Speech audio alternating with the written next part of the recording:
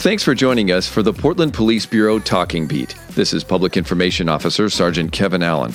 Today on the Talking Beat, Terry Wallow-Strauss of our Strategic Communications Unit has a conversation with Chief Chuck Lavelle. It's a chance for us to ask the Chief about what shaped him growing up, his experiences with the Bureau, and what service means to him.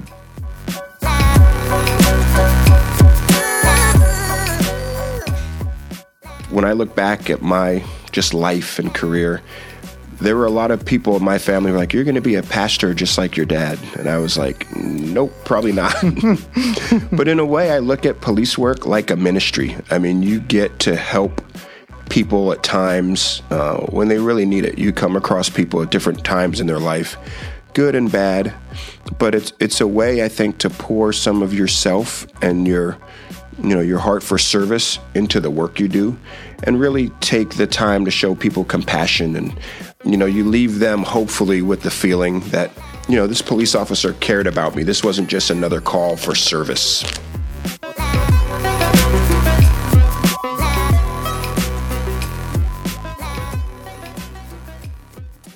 Hey, Chief, welcome to the Talking Beat. Hi, Terry. So we've been on hiatus for a little bit after this crazy 18 months we've had. And in that time, you became chief. So we haven't had you on as a guest. A lot of people don't know anything personally about you. They just know that you've been the chief since June of 2020. And we'll talk about what you've been doing in a little bit. But let's first back up for a little bit and talk about where you came from. Tell me a little bit about your background. Sure. Well, it all started back in 1973. I'm originally from Brooklyn, New York. I lived in Brooklyn until I was 7. And then my family and I moved upstate about 2 hours to a small town called Wappingers Falls. It's right outside of Poughkeepsie, if any of you know where that is.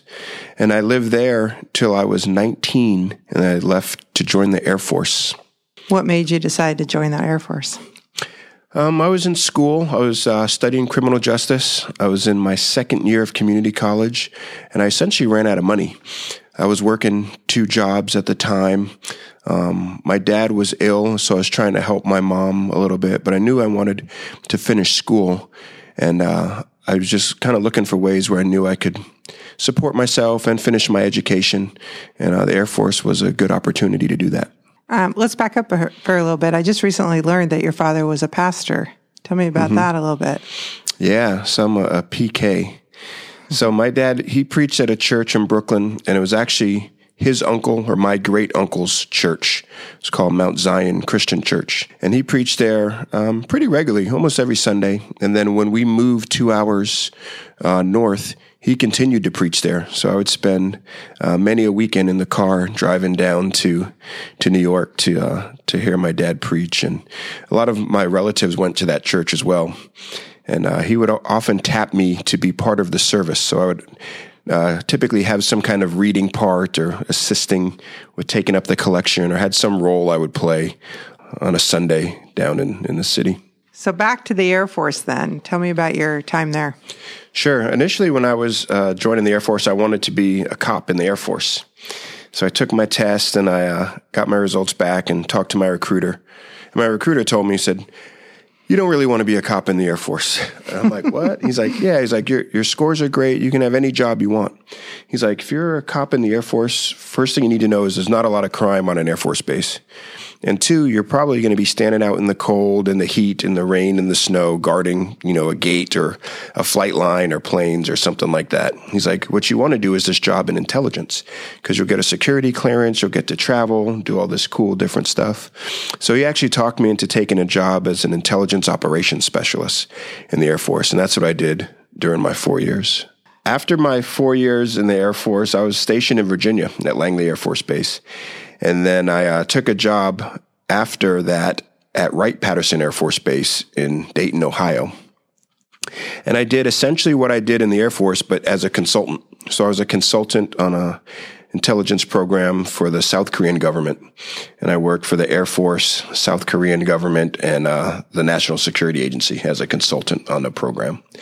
And I did that for 4 years. And then at the time, my girlfriend lived here in Portland. I had met someone in the Air Force, and she was from from Longview, but went to University of Portland and always wanted to come back to this area. So that's how I ended up coming to Portland. Oh, it's always about love. It's always, yeah. No, I'm always curious what brings people to Portland. And then how did you find your way to the Portland Police Bureau? Well, I'd always wanted to be a police officer. And while I was in the Air Force and, working after the Air Force in Ohio, I was still studying criminal justice. And I ended up finishing my criminal justice degree in 1999. And when I did move to Portland, there wasn't a big defense industry here. I talked to Boeing about a job up in Seattle, but I didn't want to be that far away. And, I kind of came to the realization that maybe it was a good time to try to be a police officer. So I applied with the Portland Police Bureau, and then lo and behold, the rest is history. I started the academy, Police Corps Academy, in December of 2001, got hired in May of 2002. I forgot that you were Police Corps. So Police Corps was a federally funded program that helped with education costs, and if you went through it, and it was very successful, I believe. Yeah, it was a good program. I'd like to see that program come back. It was basically an effort by the federal government to get college-educated folks into police work. And initially when it started, it paid $7,500 a year for your 4 years of college for a total of $30,000 that they'd contribute to your schooling. And then in turn, you'd commit to working 4 years for a department that sponsored you. I was the first class where you had to have your degree first, and then they'd reimburse you for school. And then you'd work for 4 years, but you can continue after the 4-year commitment as well. Well, that's a good thing because you're still here. So you get through your training, you get assigned. What precinct did you work at after your training? I had the benefit of working at all 5 precincts we had at the time when I rotated through as a trainee, and I settled into North Day Shift when I got off for probation. 5 precincts. Wow. Now we have 3. Yeah. It was Northeast Precinct at the time. Yeah. What kind of officer do you think you were? I like to think of myself as just a compassionate public servant, one that just kind of really wants to help people. I think, when I look back at my just life and career, there were a lot of people in my family who were like, you're going to be a pastor just like your dad. And I was like, nope, probably not. But in a way, I look at police work like a ministry. I mean, you get to help people at times when they really need it. You come across people at different times in their life, good and bad. But it's a way, I think, to pour some of yourself and your heart for service into the work you do, and really take the time to show people compassion. And, you leave them hopefully with the feeling that, this police officer cared about me. This wasn't just another call for service. After you realized your dream of being a police officer, was there anything that surprised you? When I first came here, not being from Portland, I didn't know a lot of the history of Portland and the police bureau. I came here and it was a time where, like many times, I guess, in our history, we're trying to recruit. We want to recruit diversity. That's very important. And I came here thinking, oh, great. I'll come here, work in Portland. Worked in what was then really the heart of the Black community. And there were people who were like, yeah, we want, Black officers working in the Black community.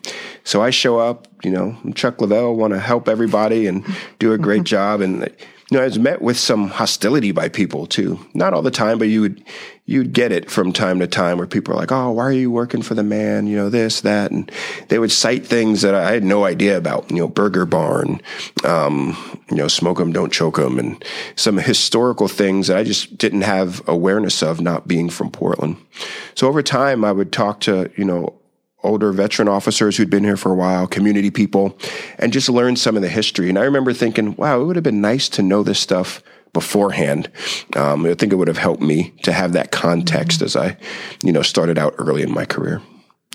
Yeah, I know at one point in training, they did that. They took officers like on a tour, and they talked about some of those dark periods and some of those historical moments so that officers would be more self-aware about some of the, you're talking about 25 or 30 years ago when probably a lot of our officers weren't even alive yet. But, these stories and these horrific things that happen have sort of been passed down from generation to generation. So they're not forgotten by the community. Mm-hmm. And I know that it's important for officers to realize that. And I know they're still having those conversations and training about it. Yeah, we did the Equity 101 training where we talked a lot about the history of Portland and what it means when you show up with this patch on your arm and what the city and the police bureau represents to some people and a little bit of the history. And I think that's good context for officers to have. So let's go back to you. So then you get promoted to sergeant?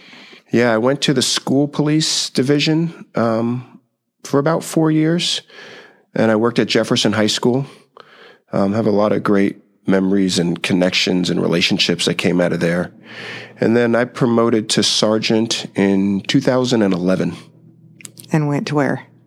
I went to North Precinct, this time on night shift as a sergeant. You have a pattern here. Yeah. So you're back at North as a sergeant. Mm-hmm. North night shift. I enjoyed night shift. The sleep was hard, but, for me, I felt like it was an opportunity to really connect with young officers and help young officers. I felt for me, it's difficult when you promote to sergeant fairly early in your career. And if you go to a day shift, per se, you've got veteran officers and you wonder, like, how much do I have to offer, someone who's been here for 25 years already? But I think on night shift, for me, we had a lot of younger officers who were eager to work. And I felt like going there, I had really the opportunity to, connect with them and help them and share some of my experiences to help them do their jobs better, be safe, and help take care of them. After North Nights, I went to the detective division. And I was there in the property crimes unit. So at that time, we had detectives who worked in the precincts. And I was at the time it was called DCT, Detective Coordination Team. So I was the sergeant for that. And we had, I think, about 2 detectives in each precinct doing property crimes cases, mostly helping officers with different cases that they were working on. And that was a great time. I learned a lot about just general investigations and supervising detectives, and that was a good learning experience for me as a pretty young sergeant. And then I went to the human trafficking division, and I was there for a couple years, maybe, doing that work. That was important work. I was really fortunate to get the opportunity to do that. Just working closely with victims and seeing how, human trafficking, sex trafficking affects people and families, and trying to get people out of that life and onto something more positive. And then I went from the human trafficking detail to the personnel division. I was the first ever recruitment manager at the police bureau. And at the time, I'll be honest, I didn't really want to go to the personnel division. Being a detective sergeant's a great job. And then it's like, oh, personnel. Yeah. But at the time, it was a time where we were really needing bodies. And I was approached to come there and help us recruit diverse candidates. And I had some ideas that I thought would be helpful there. So I ended up there and, worked on a program with John Jay College in New York to try to bring some diverse candidates from the East Coast here to Portland. We had 2 recruiters at the time who did a really fantastic job. We did a lot of recruitment events together, and we were able to hire a lot of people in the time I was up there. So I'm really proud of that. And then you made your way to the chief's office for a little bit, from what I recall. Yeah, I was a sergeant in personnel. Then I took the lieutenant's test, and I got promoted to lieutenant in 2017, and then went to the behavioral health unit. And I was there for about 12 weeks. And then Chief Outlaw asked me to come up to the chief's office and be her adjutant. Tell me about that experience. What was it like? I think it's, it's really eye-opening sometimes for people to come up and work alongside a chief and not really having that day-to-day, view of what a chief goes through. So tell me a little bit about that experience. That was probably a large part of the reason I'm sitting here today, was having that experience. And it's different, I think, when you have a chief come from the outside and then you come up as, the adjutant, and you work very closely with that chief. At a time, too, where a lot of people internally don't don't know that person, it's very interesting because people are very curious too. They want to know, what's this person about? What are they like? What do they think about this? What do they think about that? And, for me, I just wanted to come up and be a good support person. I think for me, I had really good, and still do have really good relationships outside the police bureau and internally. And I wanted to utilize those to help her acclimate to the police bureau in the city. And I think in that job, it's really important to have a sense of what the chief needs to be successful. And there's so many things that are involved in it that you see that you never really think about until you're up here actually in the chief's office. Throughout your career, you hear so much about the 15th floor, the chief's office, this or that. But until you're here and you see it and you experience it, it's really kind of an eye opener. And I think a lot of the time we got to spend just with community leaders, with people in the city, internally, with the commissioner's office, mayor's office. A lot of that, I think, was really informative and helped me, I think, throughout my career since then. And so then Chief Outlaw leaves, and Chief Resch begins her tenure, and you went to Community Services Division, correct, at that point? Yeah, I went to the Community Services Division just prior to Chief Outlaw leaving.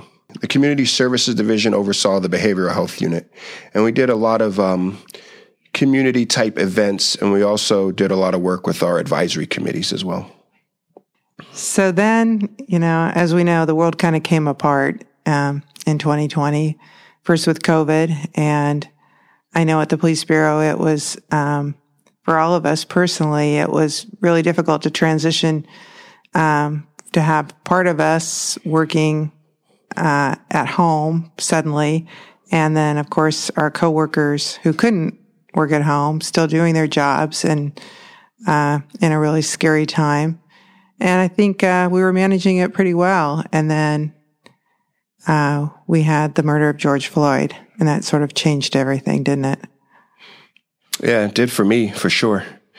I think that'll go down as probably one of the most impactful, memorable times for a lot of people's career.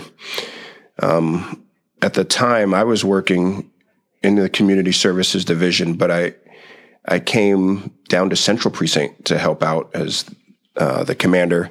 I was doing a lot of the crowd control stuff, so Central Precinct really needed someone to be there during the day and night shift just to kind of run the precinct. So I was down there for a while helping out. And then I came up to the chief's office for a little while to assist Chief Resch, just with really community stuff, meeting with people, getting connections, talking through some of the things that we had going on and figuring out what the path forward was going to be. And so for our listeners who don't know, Chief Resch at the time said that she made the decision to step aside. She felt like it was the right time and that you were the right person to be the next chief. And so you got tapped suddenly into this role in June of 2020 at a time where certainly we were in crisis. What were you thinking? What went through your head? No? No, thank you? I'll be honest. To me, I think my head was saying no, but my heart, said yes. It was a tough decision. It was a tough time. I don't know if there's any even long-time seasoned veteran chiefs who had an answer for what was going on at that moment in time. And for me, I think it really boiled down to the feeling of if there's anything I could possibly do to help the organization that I care about, the community that I care about, I have to try to do it. I couldn't say no. And then I think I would have felt, for however long, maybe the rest of my life, that maybe I'd turn my back on, the organization or the city. And I didn't want that. But I think it was a very, very tough time, very daunting. And, during that time, you'd walk the streets and there'd be all kinds of horrible things written on buildings. And it was not a time where you'd really want to be the face of a police department. Chief, you and I have talked about this, and you're actually the 12th chief that I've worked under in 25 years. And I don't recall anybody having to step in at a more of a critical time for the city, for the agency. But in a way, as I'm sitting here and listening to your story, I'm thinking that everything sort of prepared you for this time. Even, your childhood growing up and seeing, as a child of somebody who was dedicated to service, and then you serve your country, and then you come to Portland and you continue service, and you find that you're good at it, and you're good at helping people and solving problems. And then even your career here, and now, of course, your time in personnel, because if anyone hasn't heard, we are hiring and yes. You know how to recruit. So, all of your past experiences kind of led you to this point. And now you're leading an agency that is got a staffing shortage, a critical staffing shortage, and things are getting brighter, and we're now able to hire. So tell me about where you see us going in the next few months. Yeah, well, I think it's probably worthwhile to touch on what you said about the preparation. I think for me, when I look back at my life, it's really been about some type of service ever since my first job as a paperboy. I think that was probably one of the most formative experiences for me in terms of learning about service to community and people. Like I said, when I moved from, Brooklyn, I was 7, and we moved from essentially an all black neighborhood to an all white neighborhood. And that was an important transition for me at that time too. It was really, trying to learn a new environment. And then when I was in, probably 6th grade, around 12 years old, I had my first job as the neighborhood paperboy. So I would get up and ride my bike and deliver newspapers every morning. And once a month, you would have to go collect the money for the newspaper. And I had about 50 or 60 people on my paper route. And I'd have to go knock on their door. And, you have this relationship that you form as a young kid with these adult, people in your neighborhood. Some would open the door 2 inches and slide a check out and then close the door. Others would open the door and say, "Hey, come on in. We're just about to sit down to dinner." And there'd be a plate for you at the dinner table, and you would, spend time with them and their family. And, over time, you got to know those people. I had keys to most of the people's, houses in my neighborhood because I'd watch their, plants and pick up their mail or feed their pets while they were gone, or, that sort of thing. And that for me really solidified the importance of community and being part of the fabric of a community and community service. My mom had a daycare center at our home when I was a kid too. She worked in the home for a long time, but she worked outside too, worked 2 jobs a lot. But she was like the neighborhood daycare mom. And I remember just her commitment to service. Like there'd be times where people would be having hard times and maybe couldn't pay. And my mom was like, "Oh, don't worry about it. You need to work. Just bring your kid over and we'll figure it out later," kind of thing. And they were both just really kind of committed to helping people. And I think that's where I get it from. But ever since I was 12 years old, I think I feel like I've been in some type of service to people. We're sitting in your office today and you hung a replica of our badge that says public servant that you had made. What made you make that?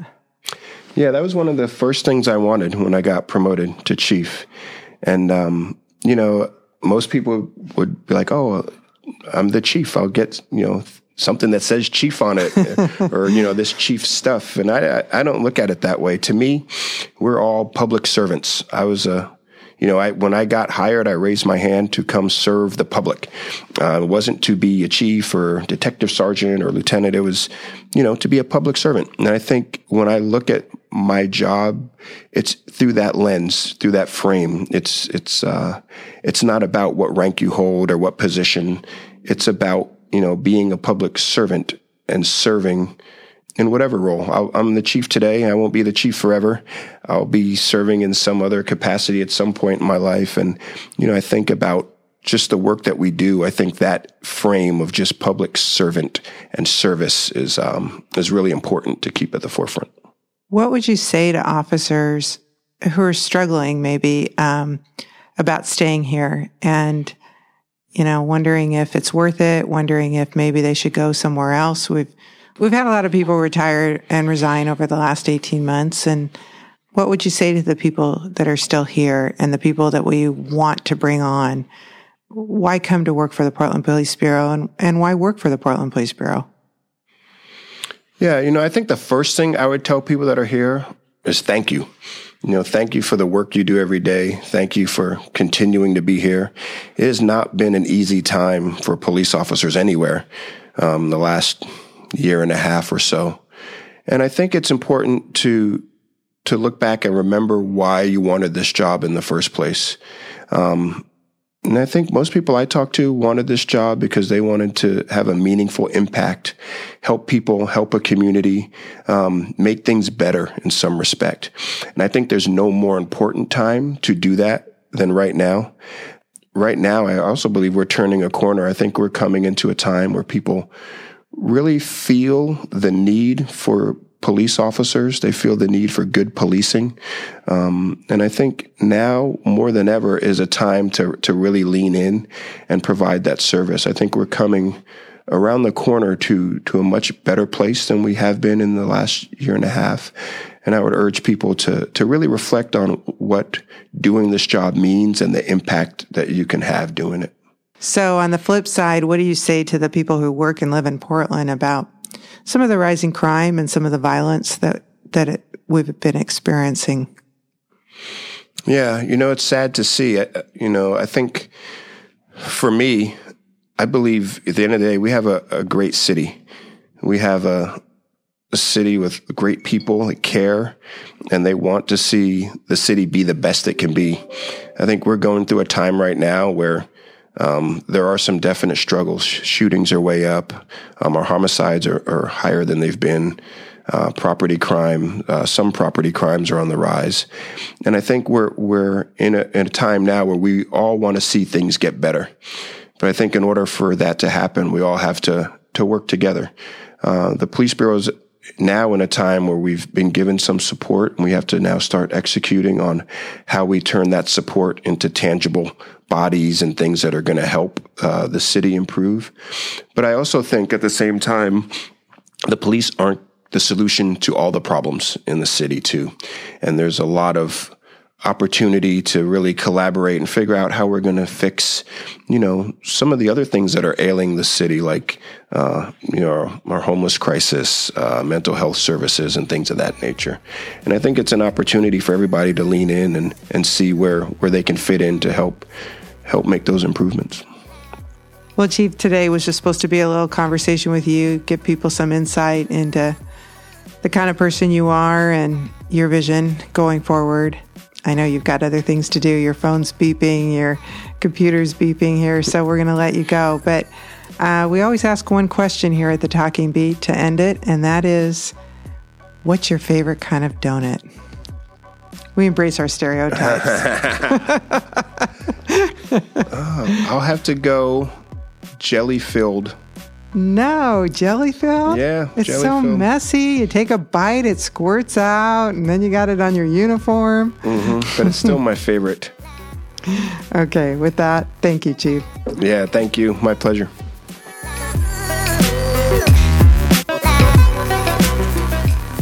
Thanks for listening to The Talking Beat. Do you have a question for us? You can call and leave a message on our dedicated voicemail line at 971-339-8868 or send us an email to talkingbeat@portlandoregon.gov. If you enjoyed this episode, please share it with your friends. More episodes can be found at our website, portlandoregon.gov/police/podcast.